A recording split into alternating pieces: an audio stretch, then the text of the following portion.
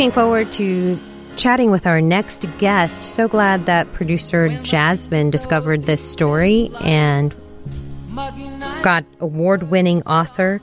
She's actually from Libertyville, Illinois, Gail Lukasik.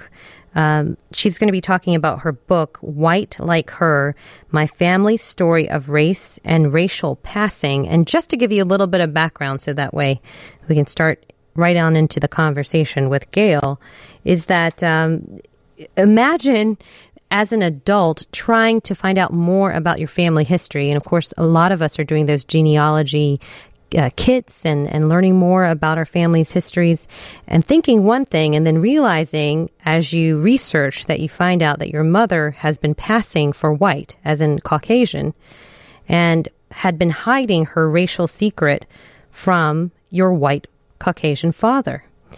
And Gail went on this journey, and it was a secret that her mother kept for a long time and then required Gail to actually keep for a certain amount of time as well. But Gail is with us now, and who better to tell us her story than she? Hi, Gail. How are you? I am great. Thank you for having me on the show. Oh, we're thrilled to have you. It's a fascinating story, and I think this narrative is especially relevant right now during these times, and it's an interesting take, and also add in the family dynamics, too. I mean, boy, my goodness, what a read. Well, thanks. Yeah, it is particularly relevant right now. Now, you were an author even before you wrote this book, correct? Right. I have written a series of mysteries. I have the Lee Gerard mystery series, and I have a standalone mystery called The Lost Artist. And actually, I started my writing career as a poet, and then I switched to mysteries. Wow, my goodness, how accomplished you are. So take us back. When did you decide to start researching more in depth into your mom's history, and what piqued your interest about it? Well, it was actually 1995, and when I started this search, it was before Ancestry.com. It was before actually the Internet was available to everyone. So I had to go to a family history center near my house, which I went to Buffalo Grove's Family History Center, and I was, at that point in my life, I had already completed my PhD. I was between teaching jobs. And I thought, this is the perfect time to go find out more about my maternal grandfather, Azimah Frederick. He was from New Orleans, because my mother, whenever I would ask her about him, she would say something like, well, I really didn't know him very well because my parents were divorced when I was 6. And she had no pictures of him, mm-hmm. which I thought was odd. Didn't know what he did for a living, didn't know when he was born, didn't even know when he died. So I thought, well, I'm going to go find out about this man. And that's what inspired me. What was her reaction when she was discovering that you were kind of digging around in her history? Well, I didn't tell her at first. I made the first discovery at the History Center. I found the 1900 Louisiana census records, and I found my grandfather. He was 2 at the time, and he was living in a household with other Fredericks. And I noticed something curious. After each of their names was the letter B. And when I went up to the head of that column, it said race. Mm-hmm. So that was a shock. I had no idea. But being a researcher, after I left the History Center, I thought, well, they make mistakes, right? Mm-hmm. Well, actually, I should back up. Before I left, I did look at the 1930 census, and on that census records, they were listed as white. Mm-hmm. So I was very confused. So when I got home, I decided I was going to write the state of Louisiana for my mother's birth certificate. And what I did is I told them that I was my mother and I had lost my birth certificate. Nice. I thought I'd try that. And it worked. So when I did get her birth certificate, on it, in parentheses, were 3 letters, C-O-L, which short was for colored. Mm-hmm. And then I sent another letter and asked the state to explain that to me, and yes, it was a person of color, majority of times of African descent. And to give a little bit of background, you were raised in an all-white, working-class suburb of Cleveland, and you thought your parents were always German and Bohemian and French. My mother said she was French. Mm-hmm. Yeah, French and Scottish, absolutely. So this was a big surprise. When I did end up confronting her, I wanted her to come to where I lived in. She lived in Ohio. I live in Illinois. I wanted her to be with me when I asked her this because I didn't want to do it over the phone. I thought this was something you don't do over the phone. So when I did confront her, and I told her about the birth certificate, at first she denied it. And she told me, I don't know what birth certificate you have, but mine says I'm white. And I says, well, you know what, Mom? I have a lot of information here. Why don't you let me go get it, and I'll show it to you. Mm-hmm. Well, when I said that, she got very quiet, and that's when she said, you can never tell anyone until after I die. Oh, my goodness. She said, promise me. How did this affect your relationship with your mother? I'm assuming that you were close with her. Very close. Well, when she first told me this, her attitude was really shocking to me because my mother raised me to be very accepting of all people. It didn't matter race, ethnicity. So I thought it was very strange, and I tried to talk her out of it, but she was not having that. So I had to make that promise. And my mother lived till 92, so I kept that promise for 17 years. And during that long period of time, I did try to get her to talk about it, and every time I did, she would change the subject. She was going to take that secret to the grave. We can guess at her motivations, but do you mind elaborating on what you felt her motivations were? You're right. I can only guess. I think she was fearful that my father's family would find out. They may reject her. I mean, I really wasn't sure about that, but I think that was her fear, that she would be found out, and that that would not be good. And for her, life was, I'm assuming, at that time period, leaving Jim Crow areas of the country, right, and then being able to have more opportunities, not only for herself, but also for her children, too. Yes, I think that was a big motivator for her. And she met my father during World War II. He was stationed for a time period in Mississippi. So that's where they met, and so she came north and married him in Ohio. And that's when she started passing. When you first made the discovery on her birth certificates, and then you had it verified as well, was your father alive at that time? Well, my initial discovery, he was alive in 1995. Then he became very ill, and he had a long, protracted illness. And so he died 2 years later.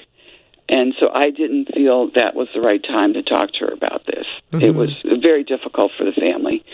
So I waited till after he passed. So your father never knew, and did you have siblings that knew? I have a brother. We're estranged, but I'm assuming he knows. Mm-hmm. I've been everywhere talking about the book. I've been back to Ohio several times. So, well, I'm sorry to hear that you're estranged, but it's incredible that you've been able to uncover this history. And I can only imagine how your mother must have felt to feel as though, the man that she'd built a life with and had children with and, went to bed with every night would potentially reject her if he found out about her mixed race. Yeah, I'm not sure about that. That might be in her mind, mm-hmm, what she thought. And she, at this point, she had been passing for years. So maybe in her mind, she was totally white. Now, she was mixed race, mm-hmm, but if you see pictures of her, that's why she could pass. She looks visibly white. So maybe it was just how she wanted to live her life. I'm not sure, because she wouldn't talk to me about it. Mm-hmm. I could never totally understand it. I mean, she had very quirky habits that later when I was a child, I didn't understand, but once I knew what her true identity was, I did understand. I mean, she never went in the sun.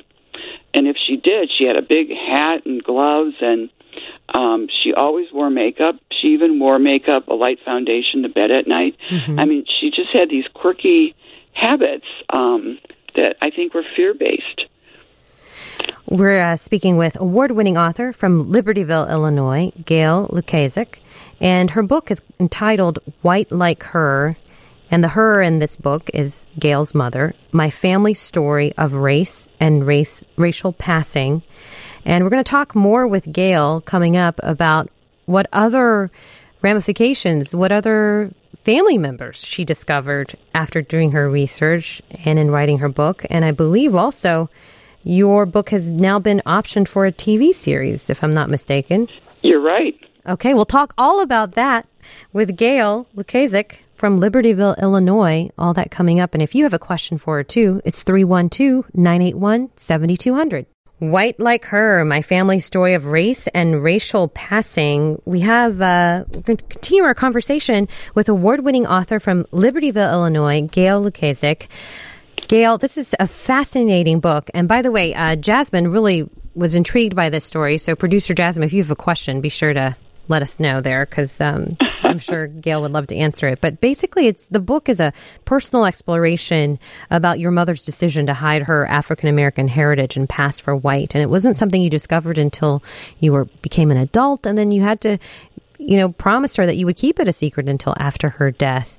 I'm just curious, you ended up doing so much research. Did you end up discovering new family members throughout this? I did, and it came about in a very serendipitous way. My mother passed, she died in April 2014, and 2 months almost to the day, I had an opportunity to find out the truth of my mother's heritage, and that was through PBS's Genealogy Roadshow. They were looking for family stories related to New Orleans. So I did apply for the show, and I was on the show. And one of the revelations that Kenyatta Berry, who was the genealogist at the time, made was that my grandfather, I knew he had remarried, but I didn't know that he had 5 additional children. And so that was a shock to me. And I said at the end of the show that I would love to find these people, my family. Right. Well, 3 days later, I get an email from a woman who says her name is Stephanie Frederick. My heart is beating as I'm reading this email, and she said, my father is Azima Frederick Jr., who is your mother's half-brother. I'm your cousin, and we want to welcome you to our family. I read that email and I sobbed. At that point in my life, my parents were gone. All my aunts and uncles I ever knew were gone. And suddenly I have an uncle. Were they just as surprised as you were? They didn't know I existed. There had been a big fracture in the family because my grandfather had died very young, so they were very young children when he died, so they weren't aware that he had a first family. So that's why we didn't know about each other. And I imagine that you're very close now. And how interesting, too, that this cousin that reached out to you, she has a media background. And of course, you had been a poet and an author, and similarities there. Very much so, yes. Stephanie has her own film production company, FGW Productions in Los Angeles, and initially she said she knew I was going to come to New Orleans and we were going to have a family reunion. She wanted to know if she could film the whole thing, which she did too. She's a documentarian. But as of late, after the book came out and it was so successful, she decided she was going to option the book, and she did, and she's optioned it for a TV dramatic series. So that's where we're at right now, and hopefully this will be moving ahead soon. Gail, what would your mother think about this? Your mother didn't want anyone to know, and now to think about it, she is going to be her story, which is beautiful in ways and tragic in ways, because I think she sacrificed a lot, and it had to have been lonely, but I think she also did it because she wanted to give herself and her children the best life possible at that time period, right? Yes. What do you think she would think? I thought about that, and of course she didn't want that revealed when she was living, but I think right now she's looking down and thinking, this is great. I'm going to I'm going to be in a TV series.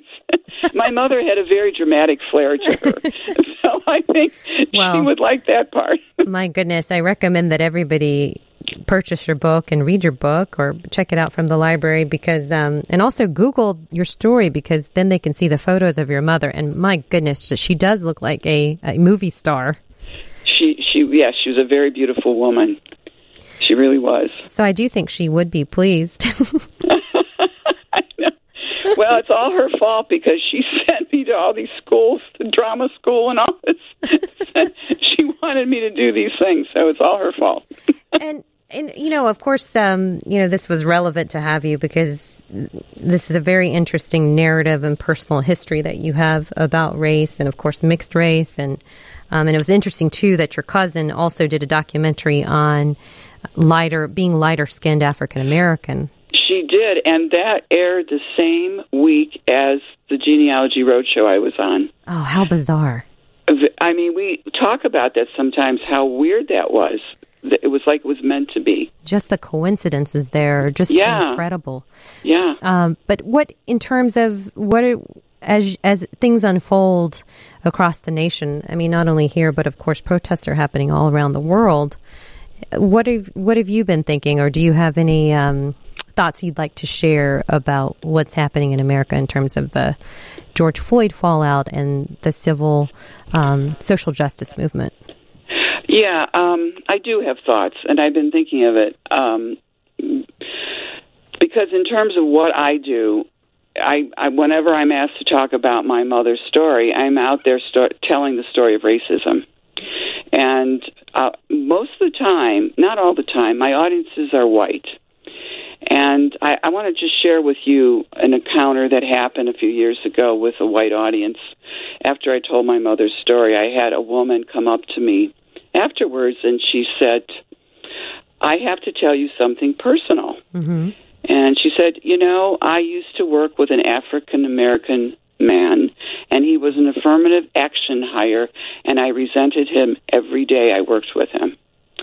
And she said, after I heard your mother's story, I want to tell you that I am so ashamed of myself, and I will never do that again. And I thought later, because she listened to this story, she heard it, she felt that she had license to tell me her story. Mm-hmm. And that's what we have to do. We have to listen to each other, because from listening comes understanding, and from understanding comes change and action.